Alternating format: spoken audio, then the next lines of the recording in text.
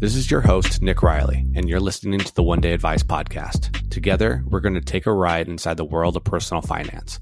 I'm going to give you a fully transparent, behind-the-scenes look into the financial services industry, helping you to optimize your financial life along the way.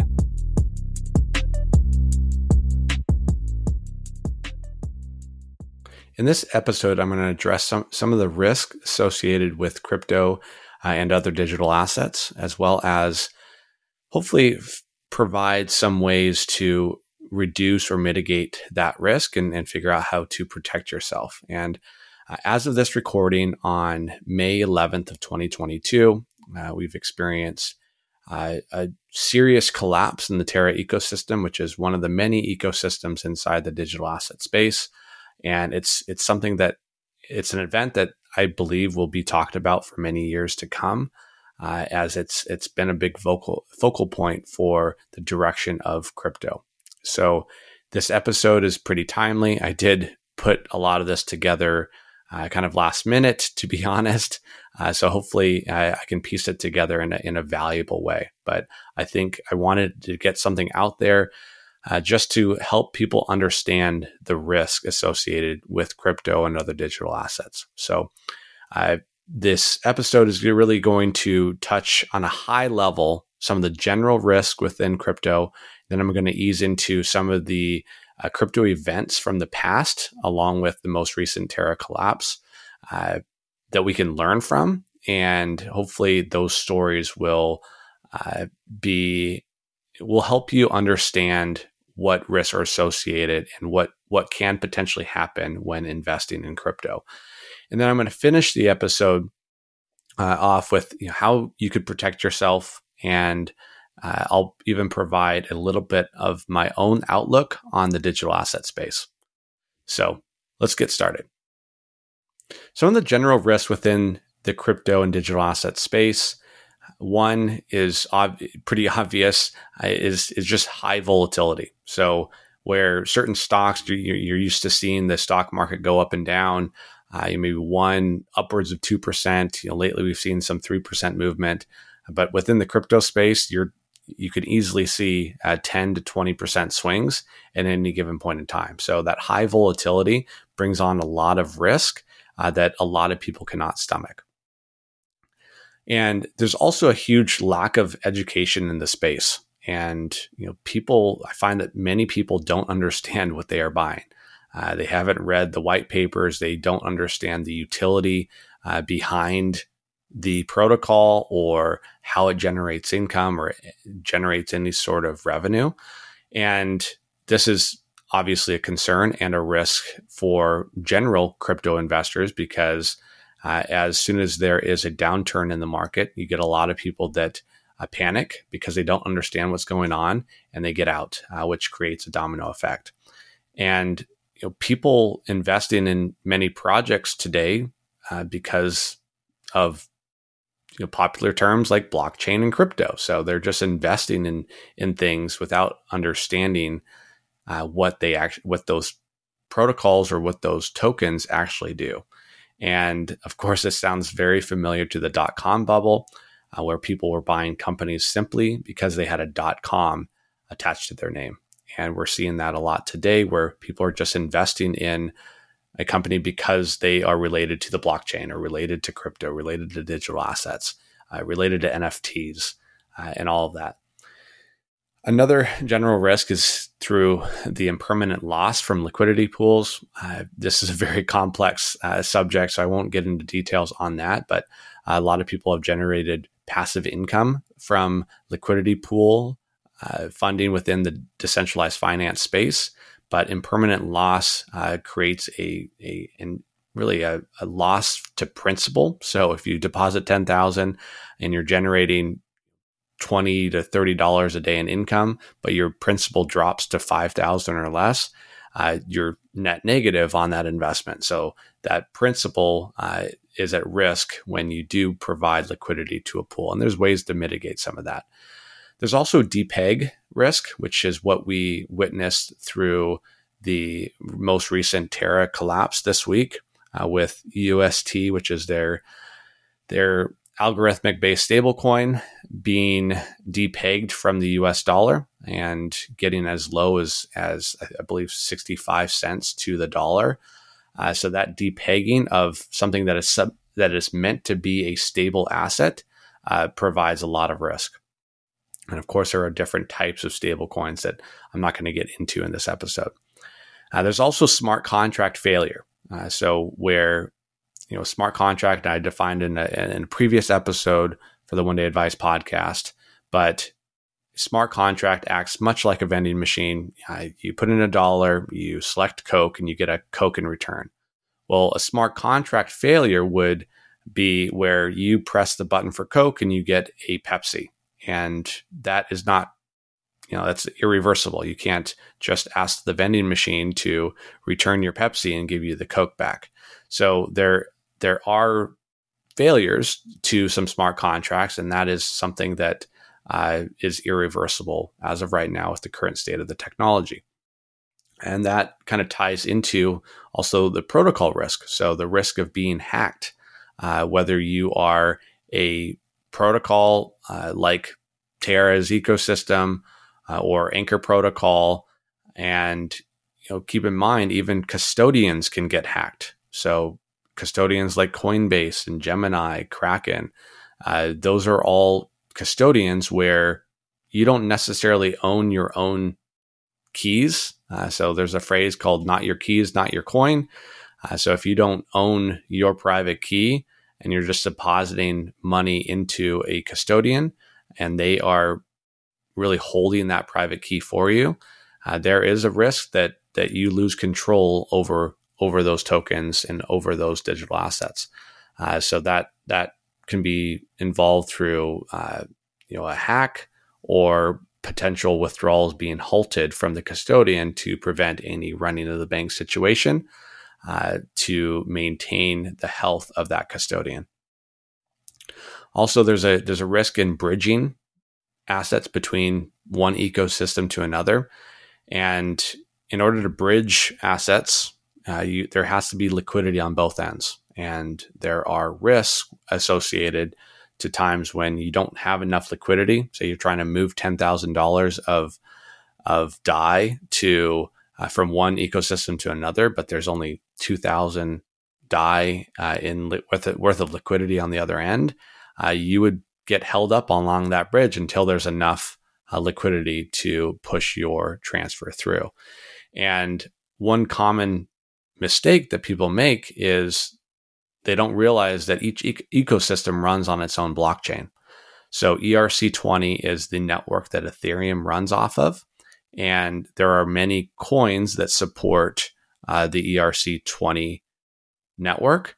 But if you're trying to move, say, Terra, which is their native token is Luna, if you're trying to move that token from, say, Gemini to the Terra ecosystem, you can't do that because Gemini only supports the ERC20 version of that coin.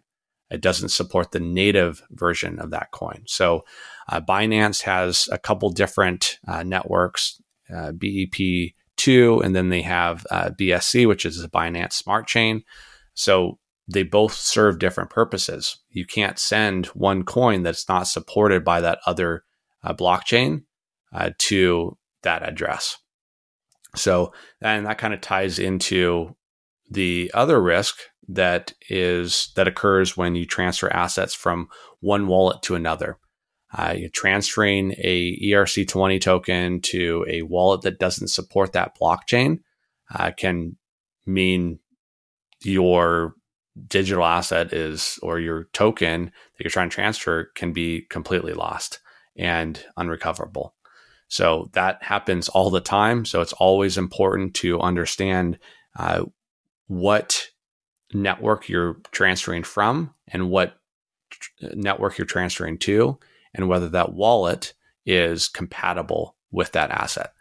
And the same thing goes for Bitcoin. So Bitcoin in its pure form can only be transferred to a Bitcoin address.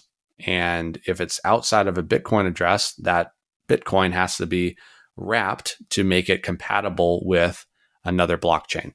And I'm probably confusing a lot of you listeners just by going through all this, but these are all important things once you start navigating inside the crypto space to be able to understand, because the point being is that there are a lot of mistakes that can be made. And another general risk is just high gas fees. So, of course, crypto was developed in order to make currencies easily exchangeable, easily transferable, and to reduce the amount of fees attached to that. But in the case of Ethereum, if there is a lot of activity and a lot of transactions on the network, that increases the amount of fees for the transactions. And within the digital asset space, for proof of work systems or ecosystems like Ethereum, it requires gas fees in order to push a transaction through. And that gas fee is provided to the miners through that proof of work model. So, in order to reduce a lot of those high gas fees, you move to a layer 2 ecosystem like Polygon, and we're seeing a lot of news around Polygon from most recently Meta. Stripe is also announcing that they will have payouts accepted in the form of USDC on Polygon's network. So ecosystems like Polygon allow you to have much smaller transaction costs and ultimately reduce gas fees to a fraction of a cent, where Ethereum, depending on the time, especially when we saw the NFT craze, gas fees were extremely high. It would cost sometimes hundreds of dollars in order to just push a transaction through. So those are just some of the general risks associated with crypto. Now I want to just give you an overview of the 3 big events in history, including the one that happened this week, that we can learn from. So I'm going to go back in kind of chronological order. The first big turning point, or the big event within the crypto space, was the Mt. Gox hack. Mt. Gox was a Tokyo-based cryptocurrency exchange that operated between 2010 and 2014. It was responsible for more than 70% of Bitcoin transactions at its peak in 2014. That same year, Mt. Gox was hacked and thousands of Bitcoin were stolen. And the company filed for bankruptcy shortly thereafter, and it continued to be the subject of lawsuits and much speculation for many years. And the result from all of this was that only about 200,000 Bitcoin were ever recovered. The rest were lost or removed from the network. And those lost reports range from 650,000 to 850,000 Bitcoin. So I'll let you do the math. 850,000 Bitcoin times the current price today of $30,000. That's a lot of money that was lost. The second major crypto event to learn from is the DAO hack on Ethereum. So a DAO is a decentralized autonomous organization, and this specific one was launched in 2016 on the Ethereum blockchain. After raising over 150 million in US dollars worth of Ethereum through a token sale, the DAO was hacked due to vulnerabilities in its code base. The Ethereum blockchain was eventually hard forked to restore the stolen funds, but not all parties agreed with this decision. So this resulted in the network splitting into 2 distinct blockchains, Ethereum and Ethereum Classic. So most of whenever you hear at the dinner table or social gathering, people talking about Ethereum, they're typically talking about just Ethereum, not Ethereum Classic. And then the third crypto event that we can all learn from, and I apologize in advance for maybe this coming out a little bit confusing, because I am currently still digging into a lot of it. There are a lot of great resources on Twitter as well as online that explain what is going on. But as this only happened a couple days ago, it's still very fresh. So ultimately, Terra's ecosystem has two coins. So one is a stable coin that's meant to be pegged to the US dollar at a 1-to-1 ratio. Their stable coin is algorithmic based, meaning its value is maintained through a complex combination of smart contracts, along with arbitrage opportunity for traders and many other factors. So Terra's ecosystem relies on its native token, which is Luna, to absorb a lot of the volatility in order to maintain the value of their stablecoin UST. And this is done through making one UST always redeemable for $1 worth of Luna. So if UST is trading for 99 cents, arbitrageurs can buy it and redeem it for $1 worth of Luna. And that can also happen on the flip side as well. So stablecoins require utility to be successful, and UST gets its utility from Anchor Protocol, where investors can deposit UST and receive high interest rates. Historically, they've been roughly around 19.5%. And that is a APY figure, so that's meant to be a stable coin invested or deposited on Anchor Protocol through their Earn platform, and then you receive 19.5% interest on that. So this is meant to provide enough liquidity for the whole ecosystem to sustain itself. And ultimately, this high percentage interest is meant to incentivize people to hold on to UST without withdrawing or converting it into other assets.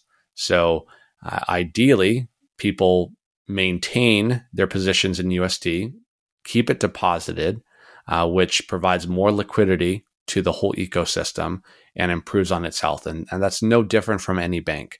That's why, larger the bank, the more liquidity they have to be able to withstand any situation where many bank customers are looking to withdraw assets at the same time. Now, there's a lot more to this concept than what I'll cover in this episode, because I believe it could complicate things and distract from why this is important and how this happened. But in essence, there are a lot of people who are leveraging their positions. And there's a term called looping, where they were using a volatile asset. In this case, it was Luna, Terra's native token, as collateral, borrowing against it in the form of UST, which is a stablecoin, and then converting that same stablecoin back into the original deposited currency and repeating the cycle. So by depositing Luna, you're able to borrow up to really 95%, but safely up to 75% previous to this collapse. So if you deposit $10,000 in Luna, you can withdraw up to $7,500 worth of UST. Some people were taking that UST and depositing it into Anchor Protocol and getting interest off of that. But many were trying to loop it in the sense that they would convert that UST back into Luna and then deposit that same Luna back as collateral, which would then increase the amount that they could borrow again.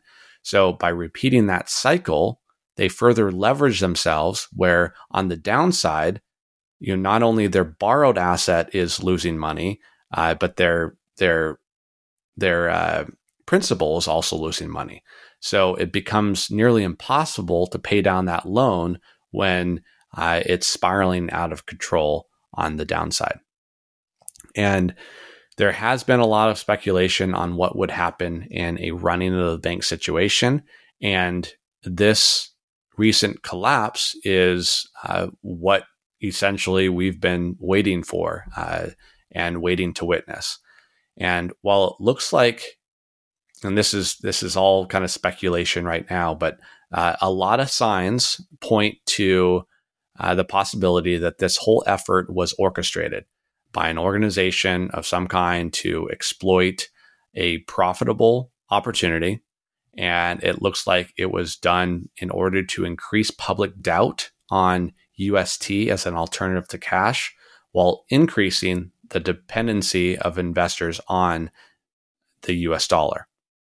And this potentially would help pave the way for more acceptance of a central bank digital currency, or a CBDC. And a CBDC is a digital form of central bank money that is widely available to the general public. So, for example, there has been talks of the US adopting a digital currency and moving the US dollar onto the blockchain and creating a digital currency around it. But it's also well known that a country like China has been very loud about their intentions and their desire to want to be the world's dominant reserve digital currency. And they have been doing many things to be able to get to that point. So really, we don't know whether an organization at this stage was trying to simply make a quick buck, profit from this opportunity before UST got too big, because as more liquidity was provided into Terra's ecosystem, it would have been this gap would have closed for an opportunity for a large singular organization to be able to facilitate or orchestrate this. So it's definitely, like I said, too early to tell whether it was orchestrated by an organization or a government and what the overall intent was behind it. But ultimately, a lot of people lost money.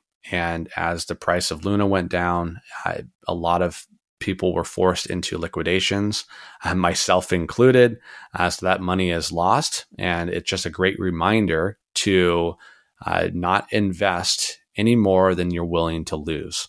And that is the biggest theme in investing in crypto. So this leads me into the next phase of this podcast episode. And mainly I want to kind of cover how you can protect yourself against these risks inside the digital asset space. And ultimately it comes down to, invest only what you can afford to lose. I think that is more and more true, especially after what happened this week, where there is a lot of loss of wealth that is not recoverable through the form of forced liquidations on collateral and all that inside these various ecosystems and protocols. And a lesson from that is that you don't want to take on too much leverage either. So please don't loop your assets. Don't deposit a volatile asset and borrow against that asset and buy another volatile asset with that will move in the same way that your collateral will. That can lead to significant loss and something that you can't really recover from quickly enough, because it can happen so fast, as we witnessed on Monday. And really take time to educate yourself. Always ask, what is the utility of this? How does this ecosystem sustain and grow itself? So I think education will be key moving forward. I will try to ramp up my education around this space because I do believe that the digital asset space is the future. It just might be a little too soon. And I'll get into that in a bit. And you can insure some of your positions within the digital asset space as well. So Nexus Mutual is one company that I had the privilege of speaking with a few of its members, and including the CEO. But they are essentially a insurance type company within the digital asset space, and they cover against a lot of the depegging risk that we saw with UST. They also cover against protocol or smart contract failures or hacks, as well as custodial risk, where a custodian could get hacked, or a custodian could halt any withdrawals of your assets. So Nexus Mutual will help cover situations like that. And of course, the insurance comes at a premium, so you pay in the form of another digital asset.